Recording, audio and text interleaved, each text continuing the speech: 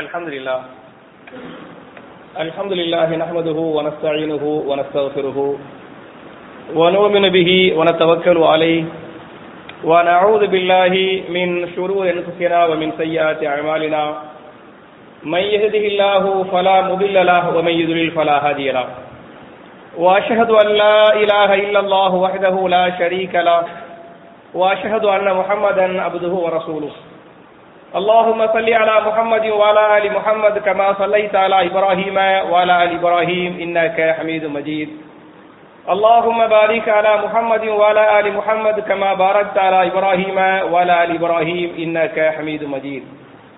اعوذ بالله من الشيطان الرجيم. بسم الله الرحمن الرحيم. يا ايها الناس اتقوا ربكم الذي خلقكم من نفس واحده وخلق منها زوجها وبث منهما رجالا كثيرا ونساء واتقوا الله الذي تساءلون به والأرحام إن الله كان عليكم رقيبا. يا أيها الذين آمنوا اتقوا الله حق تقاته ولا تموتن إلا وأنتم مسلمون. يا أيها الذين آمنوا اتقوا الله وقولوا قولا سديدا يصلح لكم أعمالكم ويغفر لكم ذنوبكم ومن يطع الله ورسوله فقد فاز فوزا عظيما.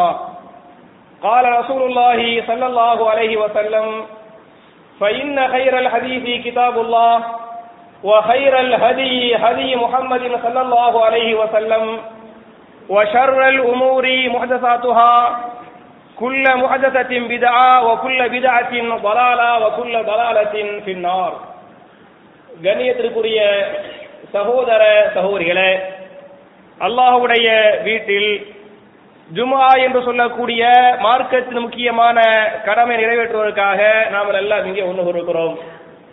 இப்படிப்பட்ட நல்ல சந்தர்ப்பத்தில் பிறர் நலம் நாடுவதும் உபதேசம் செய்வதும் என்ற தலைப்பில் சில விஷயங்களை உங்களோடு பரிமாறிக்கொள்ள நான் ஆசைப்படுகிறேன். என் அருமை சகோதரர்களே, தாய்மார்களே, நாம் இதற்கு முன்னால் பல வாரங்களாக ஒரு முஸ்லிம் இன்னொரு முஸ்லிமுக்கு செய்ய வேண்டிய கடமைகள் என்ற தலைப்பில் பார்த்து கொண்டிருக்கிறோம். அதுல நம்ம இதுக்கு முன்னால் 6 விஷயங்களை பார்த்திருக்கிறோம். முதல்ல என்ன பார்த்தோம்? சலாத்திற்கு பதில் சொல்லுவது என்பதை பற்றியும், இரண்டாவதாக தும்மியவர் அல்ஹம்துலில்லாஹ் என்று சொன்னால் நம்ம என்ன சொல்லணும்? யர்ஹமுக்கல்லாஹ். அதை கேட்ட சம்பந்தப்பட்ட தும்மியவர் யஹ்தீகுமுல்லாஹு வ யுஸ்லிஹு பாலக்கும் என்பதை பற்றியும், மூன்றாவதாக ஒருவர் நோயுற்று விட்டால் அவரை நலம் விசாரிக்க வேண்டும், அந்த நோயாளியின் ஷிஃபாவிற்காக நாம் துஆ செய்ய வேண்டும் என்பதை பற்றியும், நாலாவதாக ஒரு முஸ்லிம் மரணித்து விட்டால் அவருடைய ஜனாசாவில் கலந்து கொண்டு அந்த ஜனாசாவில் நபிகள் நாயகம் ஸல்லல்லாஹு அலைஹி வஸல்லம் 3ஆம் தக்பீருக்கு பிறகு என்ன துஆ ஓதுனாங்களோ அதை ஓதனே என்பதை பற்றி, அதே போன்று 5வது பொறுத்தவரை இஜாபத்து தாவா, விருந்திற்கு அழைத்தால் அந்த விருந்தை ஏற்றுக்கொள்ள வேண்டும் என்பதை பற்றியும், 6வதாக போன வாரத்தை பொறுத்தவரை இபுராருல் முக்ஸிம், ஒருவர் சத்தியம் செய்து நான் இதை செய்வேன் இதை கொடுப்பேன் என்று அவர் சொல்லிவிட்டார், அவரால் சத்தியத்தை நிறைவேற்ற முடியவில்லை என்று சொன்னால் அதை நிறைவேற்ற நம்ம என்ன செய்யணும்? அவருக்கு உதவி செய்யணும். ஒருவேளை நிறைவேற்றவே முழுமையாக முடியவில்லை, அதற்கு கஃபாரா செய்யணுமா இல்லையா, பரிகாரம் செய்யணுமா இல்லையா, அந்த பரிகாரம் கூட அவருக்கு செய்ய முடியல அப்படி சொன்னா பரிகாரம் செய்ய நம்ம என்ன செய்யணும்? அவருக்கு உதவி செய்யணும். இது ஒரு முஸ்லிம் இன்னொரு முஸ்லிமுக்கு செய்ய வேண்டிய 6வது கடமை என்பதை பார்த்திருக்கிறோம். 7வது கடமை என்ன என்று சொன்னால் இதஸ்தன்ஸஹக ஃபன்ஸஹலஹு. நபிகள் நாயகம் சஹாபாக்கள் சொல்லுவாங்க, என் அருமை சஹாபாக்களே, ஒரு முஸ்லிம் இன்னொரு முஸ்லிமுக்கு செய்ய வேண்டிய 7வது கடமை, ஒருவர் உபதேசம் செய்ய சொன்னால் அவருக்கு நீங்கள் உபதேசம் செய்வது, அவருடைய பாதை செல்கின்ற பாதை சரியில்லை, அது மார்க்கத்து பாதையாக இருந்தாலும் சரி உலகத்து பாதையாக இருந்தாலும் சரி, அவர் செல்கின்ற பாதை சரியில்லை என்று சொன்னால் நம்ம என்ன செய்யணும்? அவருக்கு உபதேசம் பண்ணனே, அவரை திருத்தனே, அவரை மாற்றனே. இது நம்ம மேல கடமைங்கிறதுக்கு இந்த ஹதீஸ் அழகான ஆதாரம். அதனால உபதேசம் செய்வதும் அவர் நலத்தை நாடுவதும் நம்ம மேல கடமைங்கிறத புரிஞ்சுக்கிறங்க. அதனாலதான் இந்த மார்க்கம் என்றால் என்னங்கிறத ரசூலுல்லாஹ் சஹாபாக்கள் சொல்லுவாங்க. ஒரு நாள் ரசூலுல்லாஹி ஸல்லல்லாஹு அலைஹி வஸல்லம் சஹாபாக்கள் ஒன்று கூட்டுவாங்க. ஒன்று கூட்டி சொன்னார்கள், என் அருமை சஹாபாக்களே, இன்னதீன அந்நஸீஹா, இன்னதீன அந்நஸீஹா, இன்னதீன அந்நஸீஹா. மார்க்கம் என்று சொன்னாலே மக்களுக்கு நலம் நாடுவது, மார்க்கம் என்று சொன்னால் நலம் நாடுவது, மார்க்கம் என்று சொன்னால் பிறருக்கு என்ன செய்வது, நலம் நாடுவது என்று நபிகள் நாயகம் செல்லும் சஹாபாக்களுக்கு மார்க்கம் என்று சொன்னாலே பிற மக்களுக்கு நீங்க என்ன செய்யணும், நல நாடணும் என்று சொல்றாங்க. அதனாலதான் இமாம் புகாரி தங்களுடைய சஹீஹுல் புகாரியில 13வது ஹதீஸாக பதிவு பண்றாங்க, லா யூமினு அஹதுக்கும் ஹத்தா யுஹிப்ப லி அஹீஹி மா யுஹிப்பு லி நஃப்ஸிஹி. லா யூமினு அஹதுக்கும், உங்களில் ஒருவர் கூட ஈமானை ஏற்றுக்கொள்ளவில்லை, ஈமான் கொள்ளவில்லை. எதுவரை என்று சொன்னால் ஹத்தா, எதுவரை என்று சொன்னால் யுஹிப்ப லி அஹீஹி, தன்னுடைய சகோதரனுக்கு நேசிக்கும் வரை. எதை நேசிக்க வேண்டும், மா யுஹிப்பு லி நஃப்ஸிஹி, தனக்கு எதை நேசிக்கிறாரோ அதை தன்னுடைய சகோதரனுக்கு நேசிக்காத வரை நீங்கள் என்ன செய்ய முடியாது, உண்மையான ஈமான் கொண்டவர்களாக முடியாதுங்கிறத இந்த செய்தியை சொல்லுகிறாங்களே. அப்ப என் அருமை சகோதரர்களே, எந்த ஒரு காரியமாக இருந்தாலும் சரி நமக்கு எதை விரும்புகிறோமோ அது அடுத்த ஆளுக்கு விரும்புறேன், அப்படி விரும்பினால்தான் அவன் ஈமான் கொண்டவனாக இருக்க முடியும். அப்படி விரும்பவில்லை என்று சொன்னால் அவன் ஈமான் கொண்டவன் இல்லைங்கிறதுக்கு இந்த ஹதீஸ் அழகான ஆதாரம். அதே மாதிரி பிறருக்கு நலன் மாடன, பிறருக்கு உபதேசம் செய்யணுங்கிற திருமறை குர்ஆன்ல சூரத்து தாரியாத் என்று சொல்லக்கூடிய 51வது அத்தியாயத்தின் 55வது வசனத்தில் அல்லாஹ் பதிவு செய்கிறான், வதக்கிர், நபியே நீங்கள் உபதேசம் செய்யுங்கள். நீங்கள் உபதேசம் செய்ய வேண்டுமா இல்லையா? உண்மையிலேயே ஒரு ஆள் மேல நம்ம அன்பு வச்சுக்கிறோம், அவர் மேல நலம் நாடுகிறோம் என்று சொன்னால் அவருக்கு நம்ம கண்டிப்பா என்ன செய்வோம், உபதேசம் பண்ணுவோம். அவர் பண்ண மாட்டோமா? ஒரு ஆள் தப்பு பண்றாரு, அவர் மேல பாசம் இருக்குது, அவர் மேல அன்பு இருக்குது என்று சொன்னால் நம்மையும் அறியாமல் கண்டிப்பா என்ன செய்வோம், அவருக்கு உபதேசம் பண்ணுவோம். அதை தான் இந்த வசனத்தில் அல்லாஹ் பேசுகிறான், வதக்கிர் ஃபைன்ன ஸிக்ரா தன்ஃபஉல் முஃமினீன். நபியே நீங்கள் மக்களுக்கு உபதேசம் செய்யுங்கள், நீங்கள் மக்களுக்கு உபதேசம் செய்யுங்கள். ஏன் என்று சொன்னால் ஃபைன்ன ஸிக்ரா தன்ஃபஉல் முஃமினீன், நிச்சயமாக யாருக்கு ஈமான் இருக்கிறதோ அவர்களுக்கு உபதேசம் பயனளிக்கும் என்று அல்லாஹ் பேசுகிறாரே. அப்ப உபதேசம் பண்ணணுங்கிறதுக்கு இந்த ஆயத்து அழகான ஆதாரம். அதே மாதிரி பார்த்தீங்கன்னாக்க உபதேசத்தை பொறுத்தவரை யாருக்கு பயன் அளிக்கும் என்பதை திருமறை குர்ஆன்ல சூரத்துல் காஃப் என்று சொல்லக்கூடிய 50வது அத்தியாயத்தின் 37வது வசனத்தில் அல்லாஹ் பேசுகிறான், இன்ன ஃபீ ஸாலிக லஸிக்ரா லிமன் கான லஹு கல்புன் அவ் அல்க ஸமஅ. நிச்சயமாக இந்த வேதத்தில் ஏராளமான உபதேசங்கள் உள்ளன. இன்ன ஃபீ ஸாலிக லஸிக்ரா, இந்த வேதத்தில் ஏராளமான உபதேசங்கள் உள்ளன என்று சொல்லிவிட்டு யாருக்கு இதில் உபதேசம் இருக்கிறது என்று சொன்னால் லிமன் கான லஹு கல்புன், யாருக்கு கல்பு இருக்கிறதோ, எல்லாருக்குமே கல்பு இருக்கதான் செய்யும், ஆனால் சிந்திக்கக்கூடிய கல்பு இருக்கிறது, அதை பேசுகிறான். லிமன் கான லஹு கல்புன், யாருக்கு கல்பு இருக்கிறதோ, யாருக்கு இதயம் இருக்கிறதோ அவனுக்கும், அவ் அல்க ஸமஅ, யார் உபதேசத்தை கவனமாக கேட்கிறாரோ அவருக்கு என்ன செய்கிறது, இந்த குர்ஆனில் ஏராளமான உபதேசங்கள் உள்ளன என்று அல்லாஹ் பேசுகிறானே. அப்ப இதயம் இருக்கிறது என்று சொன்னால் சிந்திக்க வேண்டியதை அந்த இதயத்தால் சிந்திக்கிறான் என்று சொன்னால் அது மாதிரியான செய்திகளை உபதேசங்களை கவனமாக கேட்கிறான் என்று சொன்னால் அவனுக்கு இந்த திருமறை குர்ஆனிலே ஏராளமான உபதேசங்கள் இருப்பதாக அல்லாஹ் பேசுகிறான். என் அருமை சகோதரர்களே, நபிகள் நாயகம் ஸல்லல்லாஹு அலைஹி வஸல்லம் சஹாபாக்களுக்கு செஞ்ச உபதேசங்கள் கொஞ்ச நஞ்சம் அல்ல, ஏராளமான உபதேசங்கள். அதில் உபதேசம் மாத்திரம் அல்ல, பிறர் அந்த உபதேசத்துல பிறர் நலம் நாடுனாங்க, தான் மட்டும் இன்பத்தை அனுபவிக்கல, பிற மக்களுக்கு என்ன செஞ்சாங்க, இன்பத்தை அனுபவிக்க வச்சாங்கிறதுக்கு சில வரலாற்று செய்தி உங்களுக்கு ஞாபகம் ஊட்டம் சொன்னார். இமாம் முஸ்லிம் தங்களுடைய சஹீஹ் முஸ்லிமில 5193வது ஹதீஸாக இந்த ஹதீஸை பதிவு பண்றாங்க. மதீனாவுடைய பள்ளிவாசல் நடந்த ஒரு வரலாற்று செய்தி. ரசூலுல்லாஹி ஸல்லல்லாஹு அலைஹி வஸல்லம் சஹாபாக்கள் உட்கார்ந்து இருப்பாங்க. அப்ப ஒரு ஏழையான சஹாபி பள்ளிவாசலுக்கு வருவாரு. அவருடைய முகத்தை ரசூலுல்லாஹ் பார்ப்பாங்க, அவருடைய முகத்தை பார்ப்பாங்க, அவருடைய ஆடையை பார்ப்பாங்க. அவருடைய முகத்தில் அவருடைய ஆடையில அவருடைய அந்த வறுமை தெரியும். வறுமை தெரிஞ்ச உடனேயுமே ரசூலுல்லாஹ் சஹாபாக்கள் சொல்லுவாங்க, ஃபஹஸ்ஸன் நாஸ அலா ஸதகா, என் அருமை சஹாபாக்களே, இவர் வறுமையில் வாடுகிறார், இவர் வறுமையிலே பள்ளிவாசலுக்கு வந்திருக்கிறார், இவர் யாசகம் கேட்க வெட்கப்படுகிறார். எனவே நீங்கள் எல்லோரும் உங்களால் முடிந்த உதவிகளை இவருக்கு செய்யுங்கள் என்று ரசூலுல்லாஹி ஸல்லல்லாஹு அலைஹி வஸல்லம் சஹாபாக்கள் சொல்வாங்க. சொன்னால் எந்த சஹாபாக்களும் சொல்லத்தக்க உதவிகளை அவருக்கு என்ன செய்யல. அப்ப ரசூலுல்லாஹ் உபதேசம் பண்றாங்க. உபதேசம் பண்ணா சஹாபாக்கள் அதை பெருசாக ஏற்றுக்கொள்ளவில்லை. பாதிக்கப்பட்ட அந்த வறுமை உள்ள சஹாபாக்களுக்கு உதவி செய்யவில்லை என்ற காரணத்தால் ரசூலுல்லாஹ்வுக்கு கோபம் வந்துருச்சு. கோபம் வந்தா பொதுவா நம்ம எல்லாம் கோபத்தை வாயில் காட்டுவோமா இல்லையா, அல்லது செயல் காட்டுவோமா இல்லையா? நபிகள் நாயகத்தை பொறுத்தவரை கோபத்தில் வாயில் காட்ட மாட்டார்கள், செயல்ல காட்ட மாட்டாங்க. எதுல காட்டுவாங்க? தன்னுடைய முகம் வந்து மாறு, அதை பார்த்து சஹாபாக்கள் கண்டுபிடிச்சிருவாங்க. அப்ப நபிகள் நாயகம் ஸல்லல்லாஹு அலைஹி வஸல்லம் கோபப்பட்டாங்க.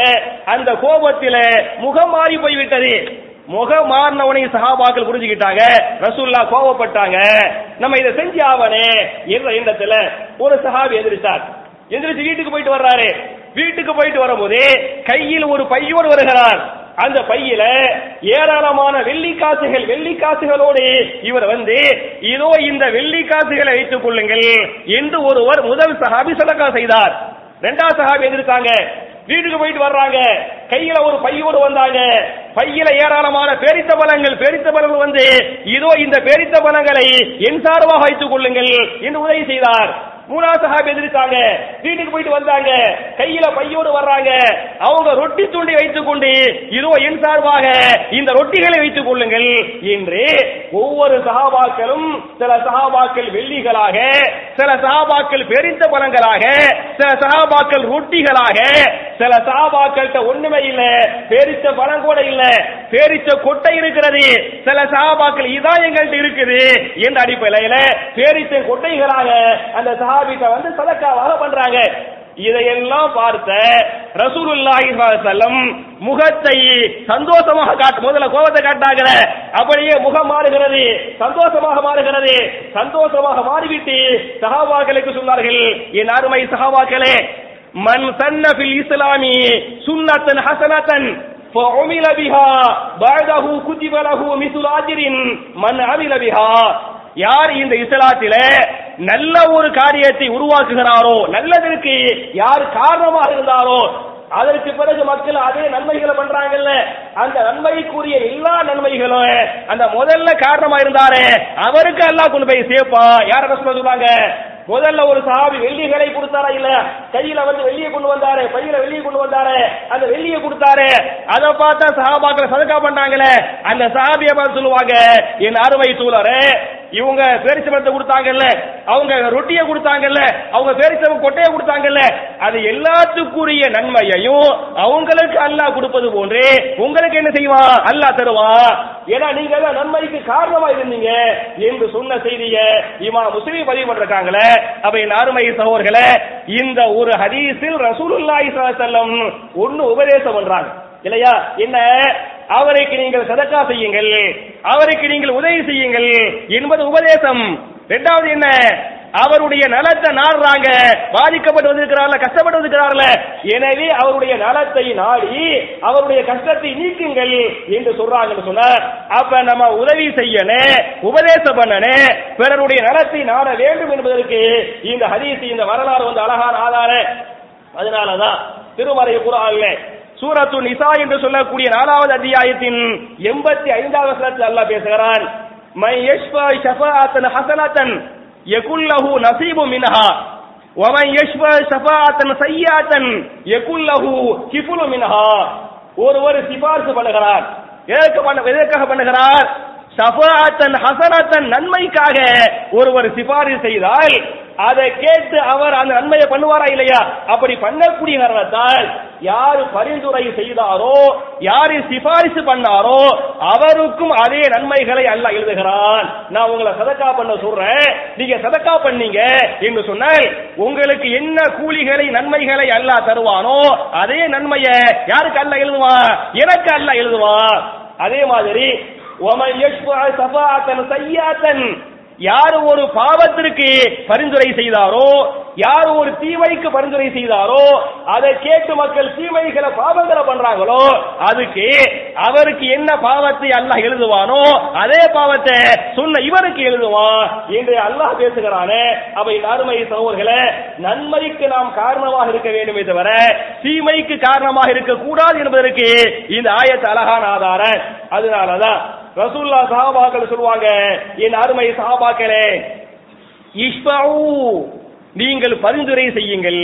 உங்களால சதக்கா செய்ய முடியல, உங்களால தர்மம் பண்ண முடியல, உங்களால உதவி செய்ய முடியவில்லை என்று சொன்னால் நீங்க சொன்ன 4 பேர் கேட்பாங்களா இல்லையா?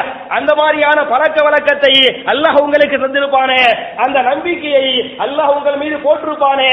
எனவே ஏழை எளிய மக்களுக்கு உங்களால் உதவி செய்ய முடியவில்லை என்று சொன்னால் முடிந்தால் நீங்கள் உதவி செய்யுங்கள். உங்களால் முடியவில்லை என்று சொன்னால் இஷ்ஃபஉ, நீங்கள் பிறரிடத்தில் அவருக்காக பரிந்துரை செய்யுங்கள், சிபாரிசு பண்ணுங்கள்.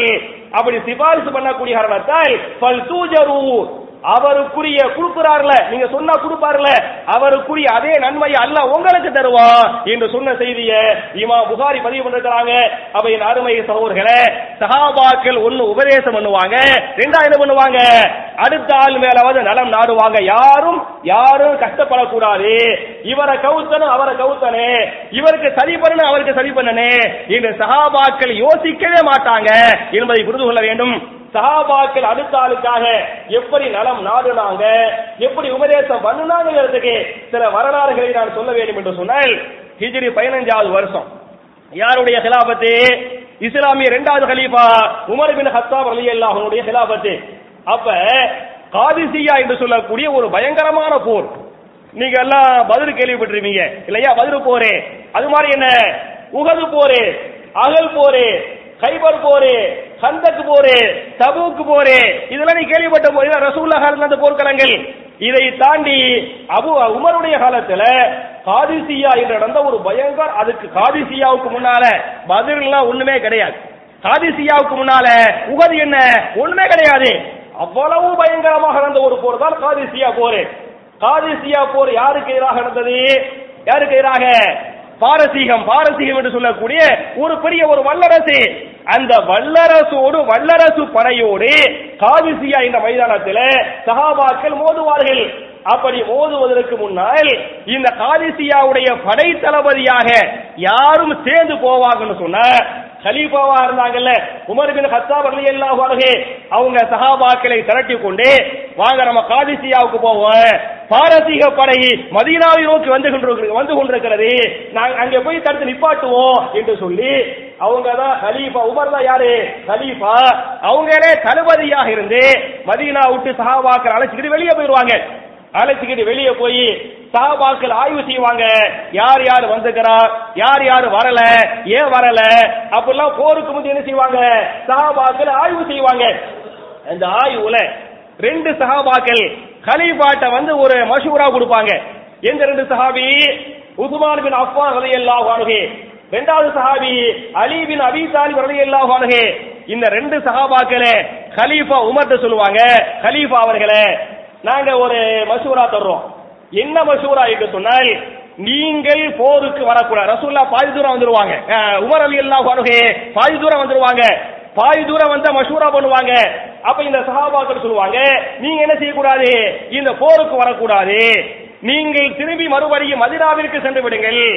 ஏன் என்று சொன்னால், இந்த போர்க்களத்தில் நீங்கள் கலந்து கொண்டு நமக்கு அல்லாஹ் வெற்றியை தந்து உங்களுக்கு அல்லாஹ் ஷஹாதத்தை தந்து விட்டார். போர்க்களத்துல நமக்கு அல்லாஹ் வெற்றியை தருவான், நம்ம பாரசீகத்தை வீழ்த்துவோம், அது நிச்சயம். இது அல்லாஹ்வுடைய வாக்குறுதி. நமக்கு அல்லாஹ் வெற்றியை தந்து கலீஃபாவாகிய நீங்கள் ஷஹீதாக்கப்பட்டு விட்டால் அது மிகப்பெரிய ஒரு நஷ்டமாக இருக்கிறது. எனவே நீங்கள் ஷஹீதாக்கப்பட்டு விடக் கூடாது, எனவே நீங்கள் மதீனாவை நோக்கி திரும்பி விடுங்கள் என்று இந்த 2 சஹாபாக்களும் கருத்து மட்டும் சொல்லாம என்ன பண்ணுவாங்க, அழுத்தம் கொடுப்பாங்க.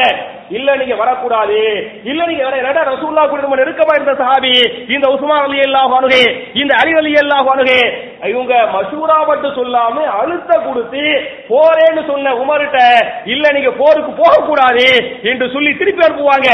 அப்படி திரும்பி உமர் ரலியல்லாஹு அன்ஹு ஊருக்கு வருவாங்க, மதீனாவுக்கு வருவாங்கல்ல. இப்படி திருப்பி ஊருக்கு வரும்போது சஹாபாக்கெல்லாம் பதறி போயிருவாங்க. ஆகா, என்னடா கலீஃபா வர்றாங்கன்னு நம்ம வந்தோம், கலீஃபாவுடைய வருகை நம்மை சந்தோஷப்படுத்தியது, கலீஃபா திரும்பி போறாங்களே அப்படின்னு சஹாபாக்கள் வருத்தப்படுவாங்க. அப்ப கலீஃபா சொல்லுவாங்க, நீங்கள் வருத்தப்பட வேண்டாம், நான் மதீனாவுக்கு போனாலே எனக்கு நிகரான ஒரு சஹாபிய உங்களுக்கு தளபதியை நியமிச்சுட்டு போறேன். அவர் யார் என்று சொன்னால் இந்த சஹாபி சஅத் பின் அபீ வக்காஸ் ரலியல்லாஹு அன்ஹு. நான் சஅத் பின் அபீ வக்காஸை தளபதியா போட்டுட்டு போறேன் என்று சொல்லி கலீஃபா உமர் பின் கத்தாப் ரலியல்லாஹு அன்ஹு சஅத் பின் அபீ வக்காஸை தளபதியாக, இவர் எனக்கு நிகரான சஹாபியாக இருக்கிறார்.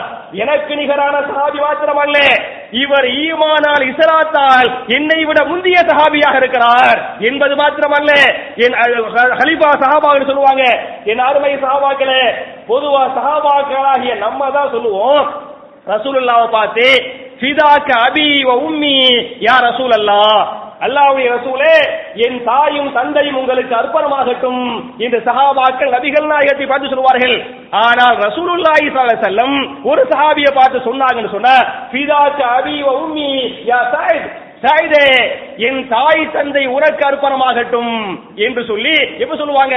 உஹது போரே அம்புகள் நபிகள் நாயகத்தை நோக்கி வந்து கொண்டிருக்கும் இந்த சஅத் பின் அபீ வக்காஸ் ரலியல்லாஹு அன்ஹு 70 சஹாபாக்கள் ஷஹீதாக்கப்பட்டு விட்ட பிறகு நபிகள் நாயகத்தை முஹம்மதை நாம் கொலை செய்து விட்டோம் என்ற இந்த வதந்திகள் பரவுகிற போது, அம்புகள் நபிகள் நாயகத்தை நோக்கி சரமாரியாக வருகிற போது, இந்த சஅத் பின் அபீ வக்காஸ் ரலியல்லாஹு அன்ஹு தன்னுடைய கையால் என்ன செய்வாங்க?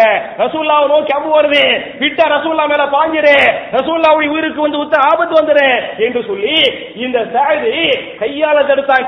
கேடயம் இல்ல, கேடயமாக கையாகிக்கிட்டாங்களே, தன்னுடைய கைகளால் அம்புகளை தடுத்து நபிகள் நாயகத்தை பாதுகாத்தாங்களே. அதற்கு பிறகு ரசூலுல்லாஹி ஸல்லல்லாஹு அலைஹி வஸல்லம் தன்னுடைய நன்றியின் வெளிப்பாடாக சஅதை பார்த்து சொல்லுவாங்க, சஅதே ஃபிதாக்க அபி வ உம்மி யா சஅத், சஅதே என் தாய் தந்தை உனக்கு அர்ப்பணமாகட்டும் என்றெல்லாம் சொன்னாங்களா இல்லையா? இந்த செய்திகளை எல்லாம் கலீஃபா உமர் பின் கத்தாப் ரலியல்லாஹு அன்ஹு அங்கே சஹாபாக்கள் சொல்லி, நான் சஅத் பின் அபீ வக்காஸை தளபதியாக நியமித்து விட்டேன். அவர் என்னை விட மூத்த சஹாபி, அவர் என்னை விட உயர்ந்த சஹாபி, அவர் எனக்கு முன்னால் இஸ்லாத்தை ஏற்றுக்கொண்ட சஹாபி. எனவே அவருக்கு பின்னால் நீங்கள் போருக்கு செல்லுங்கள், உங்களோடு அல்லாஹ் இருக்கிறான், உங்களுக்கு அல்லாஹ் உதவி செய்வான் என்று கலீஃபா உமர் பின் கத்தாப் ரலியல்லாஹு அன்ஹு அனுப்புவாங்க. சஹாபாக்கள் சென்று காதிசியாவுடைய வெற்றியோடு வெள்ளை மாளிகை கைப்பற்றி விட்டு அந்த பாரசீகத்தை வீழ்த்திட்டு மதீனாவுக்கு திரும்பினாங்க என்பதெல்லாம் வரலாறாக இருக்கிறது. அப்ப என் அருமை சகோதரர்களே, எதுக்கு நான் இதை உங்கள்கிட்ட சொல்றேன் அப்படின்னு சொன்னா, இந்த 2 சஹாபாக்கள் மசூரா கொடுத்தாங்கல்ல, இந்த 2 சஹாபி உஸ்மான் ரலியல்லாஹு அன்ஹு, 2வது சஹாபி யாரு? அலி ரலியல்லாஹு அன்ஹு. இவங்க கலீஃபாட்ட நீங்க போக வேண்டாம், அல்லாஹ் வெற்றியை தருவான், நீங்கள் ஷஹீதாக்கப்பட்டு விட்டால் அது பெரிய ஒரு தோல்வி என்று சொன்னாங்களே இல்லையா? இது பிறர் நலம் நாடுவதா இல்லையா? அதே மாதிரி நீங்க பாத்தீங்களாக்க சில நேரத்துல ரசூலுல்லாஹ் ஒன்னு சொல்லுவாங்க, ரசூலுல்லாஹ்வுக்கு சஹாபாக்கள் நலம் நாடுவாங்க, அதுக்கு மாத்தமா சொல்றாங்க. உதாரணமாக அகல் போர்ல பாத்தீங்களா, அகல் போரும் பயங்கரமா நடக்குது. அதுல 3ஆம் நாள் நிறைய சஹாபாக்கள் ஷஹீதாக்கப்பட்டாங்க. அப்ப ரசூலுல்லாஹ் ஒரு முடிவுக்கு வருவாங்க, ஒன்னு செய்வோம், நம்ம காபிர்களை கூப்பிட்டு பேசுவோம், நமக்குள்ள ஒரு சமாதான ஒப்பந்தம் போடுவோம். என்ன ஒப்பந்தம் என்று சொன்னால், நீங்கள் போர்க்களத்தை விட்டும் சென்று விடுங்கள், இந்த வருஷம் எங்கள்கிட்ட மகசூல் கிடைக்குமா இல்லையா, எங்களுடைய விவசாய மகசூல், அந்த விவசாய மகசூல்ல 3இல் 1 உங்களுக்கு தந்துருவோம் என்று சொல்லிவிட்டால், அந்த தானியத்திற்காக, அந்த பணத்திற்காக, அந்த பொருளுக்காக அவங்க ஆசைப்பட என்ன செய்வாங்க? விட்டுட்டு போயிருவாங்க. அப்படின்னு சஹாபாக்கள் ரசூலுல்லாஹ் மசூரா பண்ணுவாங்க. அப்படி மசூரா பண்ண அதுக்கு அங்க இருந்த மூத்த சஹாபி அபூபக்கர் சித்திக் அவங்க சொல்லுவாங்க, அல்லாஹ்வுடைய ரசூலே, இந்த கருத்து எனக்கு தப்பா, ரசூலுல்லாஹ் ஒரு கருத்தை சொல்றாங்க மசூராவுல, ரசூலுல்லாஹ் ஒரு கருத்தை சொல்றாங்க, சஹாபாக்கள் அமைதி காப்பார்கள்.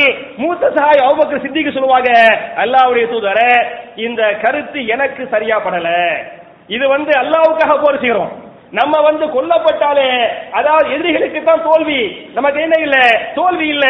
ஒருவேளை அல்லாஹ் வெற்றியை தந்தால் மகத்தான வெற்றி, ஒருவேளை கொல்லப்பட்டால் ஷஹீதாக்கப்பட்டு விட்டால் நம்ம நேரம் எங்க போயிடும்? சொர்க்கத்துக்கு போயிடும்.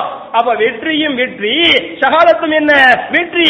எனவே இப்படி ஒரு கருத்தை நீங்கள் சொல்வது எனக்கு சரியாக படவில்லையே, இந்த கருத்து எனக்கு சரியா படல, இந்த கருத்தை நீங்க மாத்திக்கிறீங்க. சபையில மசூராவுல ரசூலுல்லாஹி ஸல்லல்லாஹு அலைஹி வஸல்லம் ஒரு கருத்தை சொல்றாங்க, அதுக்கு மாத்தமா அபூபக்கர் சித்திக் என்ன செய்றாங்க, வேற ஒரு கருத்தை சொல்றாங்க. ஆனால் நபிகள் நாயகம் ஸல்லல்லாஹு அலைஹி வஸல்லம் தன்னுடைய கருத்தில் பிடிவாதமாக இல்லாமல் என் கருத்தை விட அபூபக்கருடைய கருத்து சரியாக இருக்கிறது, எனவே அபூபக்கருடைய கருத்தை நான் ஏற்றுக்கொள்கிறேன் என்று சொல்லி ரசூல் அபூபக்கருடைய கருத்தை ஏற்றுக்கிட்டாங்க என்று சொன்னார். அப்ப என் அருமை சகோதரர்களே, இந்த அபூபக்கர் சித்திக் ரலியல்லாஹு அன்ஹு ரசூலுல்லாஹ்ட்ட இந்த கருத்தை சொன்னாங்கன்னு சொன்னா ரசூலுல்லாஹ்வுடைய நலத்தை நாடுனாங்களா இல்லையா? அதே மாதிரி நீங்க பாத்தீங்களாக்க ரசூலுல்லாஹ் எந்த ஒண்ணா இருந்தாலும் தன்னை விட அடுத்த ஆளுக்கு உதவி செய்வாங்க. ஒரு கட்டத்தில் பாத்தீங்களாக்க ஒரு அழகான ஆடை, சூப்பரான ஒரு ஆடையை உடுத்திக்கிட்டு ரசூலுல்லாஹ் வருவாங்க, புது துணி. ஒரு சஹாபி அன்பளிப்பா கொடுத்திருப்பாரு. அன்பளிப்பா கொடுக்கப்பட்ட உயர்தரமான ஒரு ஆடையை அணிந்து கொண்டு நபிகள் நாயகம் வெளியே வருவாங்க. ஒரு சஹாபி ரசூலுல்லாஹ் பாப்பாரு, பார்த்துப்பட்டு ரசூலுல்லாஹ் கேட்பாரு, யா ரசூலல்லாஹ், அழகான ஆடையாக இருக்கிறது, புதிய ஆடையாக இருக்கிறது, இந்த ஆடையை நீங்க உடுத்திக்கிறீங்க, மாஷா அழகாத்தான் இருக்குது, ஆனா நான் உடுத்தினா இன்னும் நல்லா தான் இருக்கும் அப்படின்னு அவர் கேட்காம என்ன பண்ணுவார், ரசூலுல்லாஹ்ட்ட கேட்டுருவார். அப்படின்னு அவர் சொன்ன உடனே ரசூலுல்லாஹ் புரிஞ்சுக்கிடுவாங்க, இவர் கேட்காம கேட்கிறாரு என்பதை புரிந்து கொண்டு நேரா வீட்டுக்கு போவாங்க. வீட்டுக்கு போய் வேற பழைய ஆடை ரசூலுல்லாஹ் இருக்குமா இல்லையா, அதை உடுத்துவாங்க. அதை உடுத்திட்டு இந்த சஹாபி இப்படி சொன்னார்ல அவர்கிட்ட, இதோ இந்த ஆடையை நீங்கள் வைத்துக் கொள்ளுங்க. அப்பதான் புதுசா அன்பளிப்பா கிடைச்ச ஆடை, புது ஆடை, இந்த புதுசா கிடைச்ச ரசூலுல்லாஹ் விரும்பி அணிந்த ஆடை, அந்த விரும்பி அணிந்த ஆடைய அவருக்கு ரசூலுல்லாஹ் அன்பளிப்பா கொடுத்துருவாங்க. கொடுத்தால் அதை பார்த்த சஹாபாக்கள் அந்த சஹாபி மேல கோபப்படுவாங்க. ரசூலுல்லாஹ் ஆசைப்பட்டு இந்த ஆடையை உடுத்துறாங்க, அழகா இருக்குது, இவர் இப்படி சொன்னனால ரசூலுல்லாஹ் கொடுத்துட்டாங்களே அப்படின்னு சொல்லிவிட்டு பிற சஹாபாக்கள் இவர் மீது என்ன பண்றாங்க, கோபப்படுறாங்க.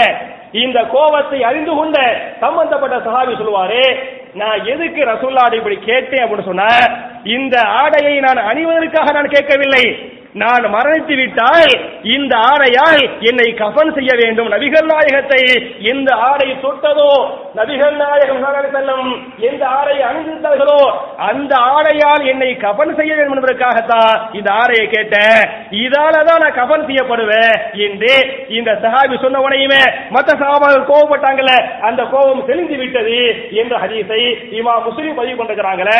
அவை அருமை சகோதரர்களே, ரசூலுல்லாஹி ஸல்லல்லாஹு அலைஹி வஸல்லம் பிறர் நலம் எப்படி நமக்கெல்லாம் ஒரே ஒரு பொருள், ஒரு செல்போன் வச்சுக்கிறீங்க, நான் ஆசைப்பட்டு ஒரு செல்போன் வாங்குறேன் இல்லையா, ஆசைப்பட்டு ஒரு செல்போன் வாங்குறேன், அதை ஒரு ஆள் பார்த்துக்கிட்டு மாஷா அல்லாஹ் சூப்பரா இருக்குது, இது மாதிரி போன் என்கிட்ட இருந்தா நல்லா இருக்கு அப்படின்னு இன்டைரக்டா கேட்டாலோ அல்லது நேரடியாக கேட்டாலோ நான் கொடுத்துருவேனா, நீ கொடுப்பீங்களா, கொடுக்க மனசு வருமா? அட செல்போனை விடுங்க, சாதாரண ஒரு பேனாங்க, ஒரு 50 ரூபா 100 ரூபா உள்ள பேனா, ஒரு பேனா வாங்கி வச்சுக்கிறோம், அதை எழுதுறோம், அந்த பேனா மேல அன்பு பாசம் இருக்கு, அவர் கேட்கிறாரு, அதை கொடுக்க 1000 யோசனை யோசிப்போம் இல்லையா, ஒரு சட்டை போடுறோம், சட்டையை கேட்கிறாங்க, யோசிப்போம். அப்ப என் அருமை சகோதரர்களே, நம்ம விரும்பக்கூடிய பொருளை கேட்டால் நம்ம கொடுக்க யோசிக்கிறோமா இல்லையா? ஆனால் நபிகள் நாயகத்தை பொறுத்தவரை விரும்பக்கூடிய பொருளை கேட்டாலும் கூட தன்னை விட பிறர் மீது அன்பு காட்டுவாங்க, ஆர்வம் காட்டுவாங்க, எனவே கொடுத்துருவாங்க என்பதை நீங்கள் புரிந்து கொள்ள வேண்டும். அதே மாதிரி பிறர் நலம் எப்படி நாட வேண்டும் என்பதற்கு ஒரே ஒரு ஹதீஸை சொல்லி என்னுடைய முதல் குத்பாவை முடிக்க வேண்டும் என்று சொன்னால், அதே ஹுனைன் என்று சொல்லக்கூடிய ஒரு போருங்க, ஹுனைன் போர். இந்த ஹுனைன் போர்ல நீங்க பாத்தீங்களாக்க அல்லாஹ் முஸ்லிம்களுக்கு பெரிய வெற்றியை கொடுக்கிறார். மாஷா அல்லாஹ், வெற்றினா கொஞ்சம் நஞ்சு வெற்றி கிடையாது, மிகப்பெரிய வெற்றி. ஆயிரக்கணக்கான ஆடுகள், ஆயிரக்கணக்கான மாடுகள், ஆயிரக்கணக்கான ஒட்டகங்கள், ஆயிரக்கணக்கான குதிரைகள் எல்லாமே என்ன கனிமத்து பொருளாக கிடைத்திருக்கிறது. அதை ஓட்டிக்கிட்டு ரசூலுல்லாஹ் ஒரு இடத்துல உட்கார்ந்துகிட்டு இருப்பாங்க. அப்ப ஒரு ஏழையான ஒரு கிராமத்து ஒருத்தர் வருவாரு, அது முஸ்லீமும் கிடையாது, முஸ்லீம் ஆகாம இருப்பாரு. முஸ்லீம் ஆகாரத்துக்கு முன்னாலேயே ஒரு கிராமத்து ஆள், ஒரு ஏழையான ஆளு ரசூலுல்லாஹ்ட்ட வருவாரு. அப்படி ரசூலுல்லாஹ் பாப்பாரு, நிறைய ஆடா இருக்கா இல்லையா, அந்த ஆட்டை பாப்பாரு, இவ்வளவு ஆடு இருக்குது, இந்த இவ்வளவு ஆடு உங்களுக்கு தானா, உங்க மக்களுக்கு தானா, எனக்கு எதையும் தரமாட்டீங்களா அப்படின்னு முஸ்லீம் அல்லாதவரு ரசூலுல்லாஹ்ட்ட கேட்கிறாரு. அப்ப ரசூல் என்ன பண்ணுவாங்கன்னு சொன்னா, அந்த ஆட்டு பண்ண மாதிரி இருக்கு, அந்த எல்லா பண்ணைகளோடு நீ அழைத்து செல், ஓட்டி செல் அப்படிங்குவாங்க. அவர் முஸ்லிம் கூட இல்ல.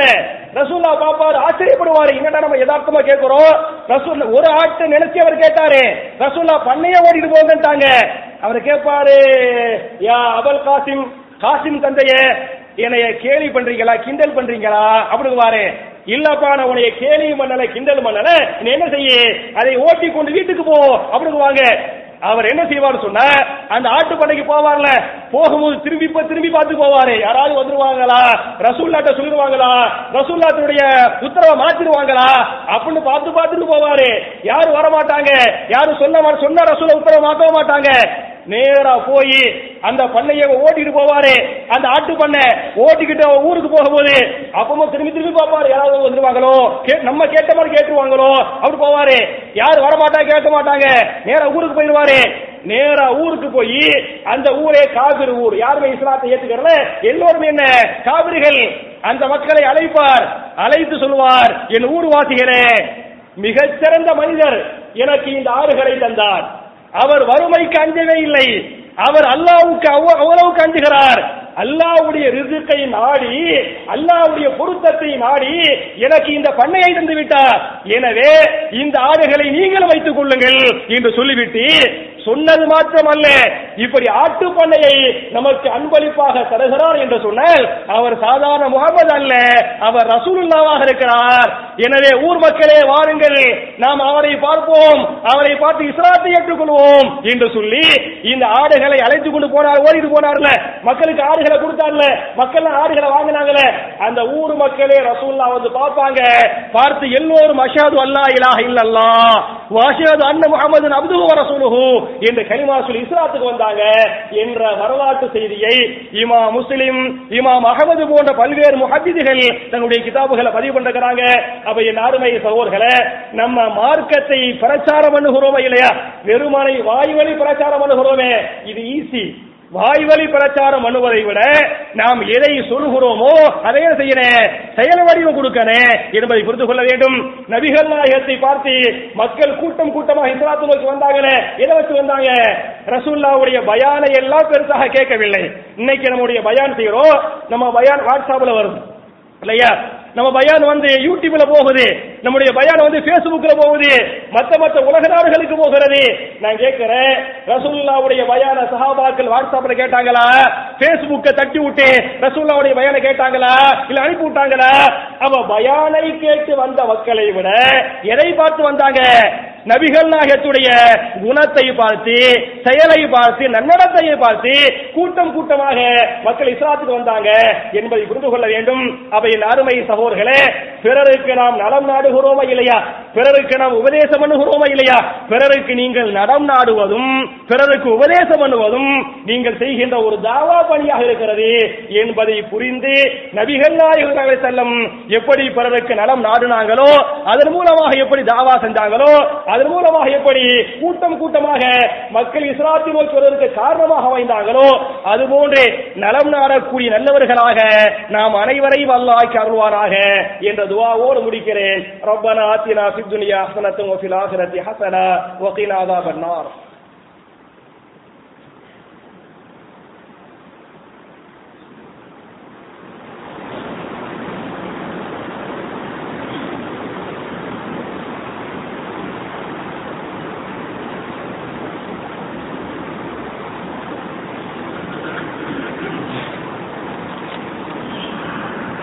إن الحمد لله اللهم صل على محمد وعلى آل محمد كما صليت على إبراهيم وعلى آل إبراهيم إنك حميد مجيد اللهم بارك على محمد وعلى آل محمد كما باركت على إبراهيم وعلى آل إبراهيم إنك حميد مجيد. கண்ணியத்திற்குரிய சகோதர சகோதரிகளே, என்னுடைய இரண்டாவது குத்துபாவுல வழக்கமாக துஆக்களை பற்றி பார்த்துக் கொண்டிருக்கிறோம். இந்த வாரத்துக்குரிய துஆ என்னங்கிறத மறுமையில நம்முடைய கேள்வி கணக்குகள் லேசாக வேண்டும் என்று சொன்னால் ஈஸியான கேள்விகளை நம்மிடத்திலே அல்லாஹ் கேட்க வேண்டும். அவன் கேட்கக்கூடிய அனைத்து கேள்விகளுக்கும் நாம் ஈஸியாக பதிலை சொல்லி நரகத்தை விட்டு அல்லாஹ் நம்மை காப்பாற்றி சொர்க்கத்தை தர வேண்டும் என்று சொன்னால் நாம் கேட்க வேண்டிய அழகான ஒரு துஆ. இந்த துஆவை இமாம் இப்னு குஸைமா அவர்கள் தன்னுடைய இப்னு குஸைமாவுல 849வது ஹதீஸாக இந்த ஹதீஸை பதிவு பண்றாங்க. நபிகள் நாயகம் அதிகம் கேட்ட துஆ சின்னஞ்சிறிய துஆ தான். என்ன என்று சொன்னால், அல்லாஹும்ம ஹாசிபினி ஹிசாபை யஸீரா என்பது அந்த துஆ. மறுபடியும் ஞாபகமூட்டுகிறேன், உங்களுடைய துஆக்களை நீங்கள் சேர்த்துக் கொள்ளுங்கள். அல்லாஹும்ம ஹாசிபினி ஹிசாபை யஸீரா. துஆவுடைய பொருள் என்ன என்று சொன்னால், அல்லாஹும்ம அல்லாஹ்வே, ஹாசிபினி என்னிடத்தில் கேள்விகளை கேட்பாயாக. எப்படிப்பட்ட கேள்விகள் என்று சொன்னால், ஹிசாபை யஸீரன் இலகுவான மென்மையான ஈஸியான லேசான கேள்விகளை என்னிடத்தில் கேட்பாயாக என்ற துஆவை நபிகள் நாயகம் அதிகமா கேட்டிருக்கிறாங்க. சில பள்ளிகளில் நீங்க இதை கேட்டிருப்பீங்க. ஜும்ஆ தொழுகையில முதல் ரக்காத்த சப்பீஹ் ரப்பிக்கல் ஆலா ஓதுவாங்கல்ல, இரண்டாவது ரக்காத்துல என்ன ஹல் அதாக ஹதீஸுல் ஆஷியா ஓதுவாங்கல்ல, அவருடைய கடைசி ஆயத்து இன்ன இலைனா இயாவஹும் இல்லையா, அதாவது இன்ன இலைனா இயாவஹும் சும்ம இன்ன அலைனா ஹிசாபஹும் எனது கடைசியா முடியுமா இல்லையா? அதுல பாத்தீங்கன்னாக்க, நீங்கள் இன்ன இலைனா இயாவஹும், நீங்கள் எல்லோரும் இடத்தில் திரும்பி வரவேண்டிருக்கிறது. இன்ன அலைனா ஹிசாபஹும், உங்கள் எல்லோரையும் நானே விசாரிப்பேன் என்று சொல்லுகிற போது சில பேர் துஆ செய்வாங்க. அல்லாஹ் தொழுகையிலேயே அல்லாஹும்ம ஹாசிபுனா ஹிசாபை யஸீரா, அல்லாஹ்வே லேசான கேள்விகளை எங்களுக்கு கேட்பாயாக என்ற துஆ செய்வாங்க. இப்படி செய்வது கூட சுன்னத். இது என்னது? இது சுன்னத்து. ஏன்னா ரசூலுல்லாஹ் தொழுகையில ஓதும் போது குர்ஆன் ஓதுவாங்க. வைதா மர்ர பி ஆயத்தின் ஃபீஹா தஸ்பீஹுன், தஸ்பீஹை சம்பந்தப்பட்ட ஆயத்துகளை ஓதினால் சப்பஹ என்ன பண்ணுவாங்க? தஸ்பீஹ் பண்ணுவாங்க. வைதா மர்ர பி ஆயத்தின் ஃபீஹா சுஆலுன், சொர்க்கத்தை பற்றிய ஆயத்துகள் அல்லாஹ்விடத்தில் கேட்கக்கூடிய ஆயத்துகளை ஓதினால் என்ன பண்ணுவாங்க? நின்று அல்லாஹ்விட துஆ செய்வாங்க.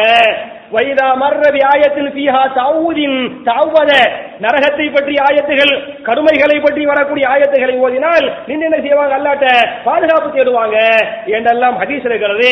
எனவே இந்த ஜும்ஆவில அந்த சப்பீஹ் ரப்பிக்கல் ஆலா அது மாதிரி அல்லாஹ் தஆக்கூடிய கடைசி ஆயத்தாக இன்ன இலைனா இயாபஹும் சும்ம இன்ன அலைனா ஹிசாபஹும் என்று ஓதும் போதும் சரி, வேறு சமயங்களிலும் சரி, நீங்கள் கேட்க வேண்டிய துஆ அல்லாஹும்ம ஹாசிபினி ஹிசாபை யஸீரா என்ற துஆ உள்பட நபிகள் நாயகம் ஸல்லல்லாஹு அலைஹி வஸல்லம் என்னென்ன துஆக்களை கேட்டாங்களோ கேட்க சொன்னாங்களோ அதை எப்படி சஹாபாக்கள் மனப்பாடம் பண்ணி கேட்டு பிற மக்களுக்கு எடுத்து சொன்னாங்களோ அதுபோல நன்மக்களாக நாம் அனைவரையும் அல்லாஹ் ஆக்கி நம்முடைய இம்மையுடைய வாழ்க்கையை பரக்கத்தான நிம்மதியான இஸ்ஸத்தான கண்ணியமிக்க வாழ்க்கையாக இஸ்லாமிய சமுதாயத்திற்கு அல்லாஹ் ஆக்கி மறுமையிலே மிக உயர்ந்த சொர்க்கமாகிய ஜன்னத்துல் ஃபிர்தௌஸிலே நபிமார்களோடு சஹாபாக்களோடு இதுபோல நாம் அனைவரையும் அல்லாஹ் ஒன்று சேர்த்து வைப்பானாக என்ற துஆவோடு முடிக்கிறேன். அல்லாஹும்ம அஇஸ்ஸல் இஸ்லாம் வல் முஸ்லிமீன் وأذل الشرك والمشركين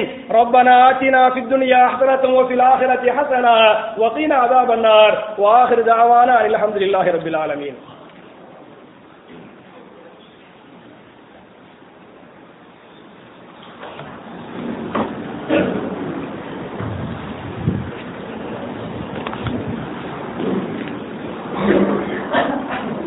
الله أكبر أشهد أن لا إله إلا الله أشهد أن محمدا رسول الله حي على الصلاة.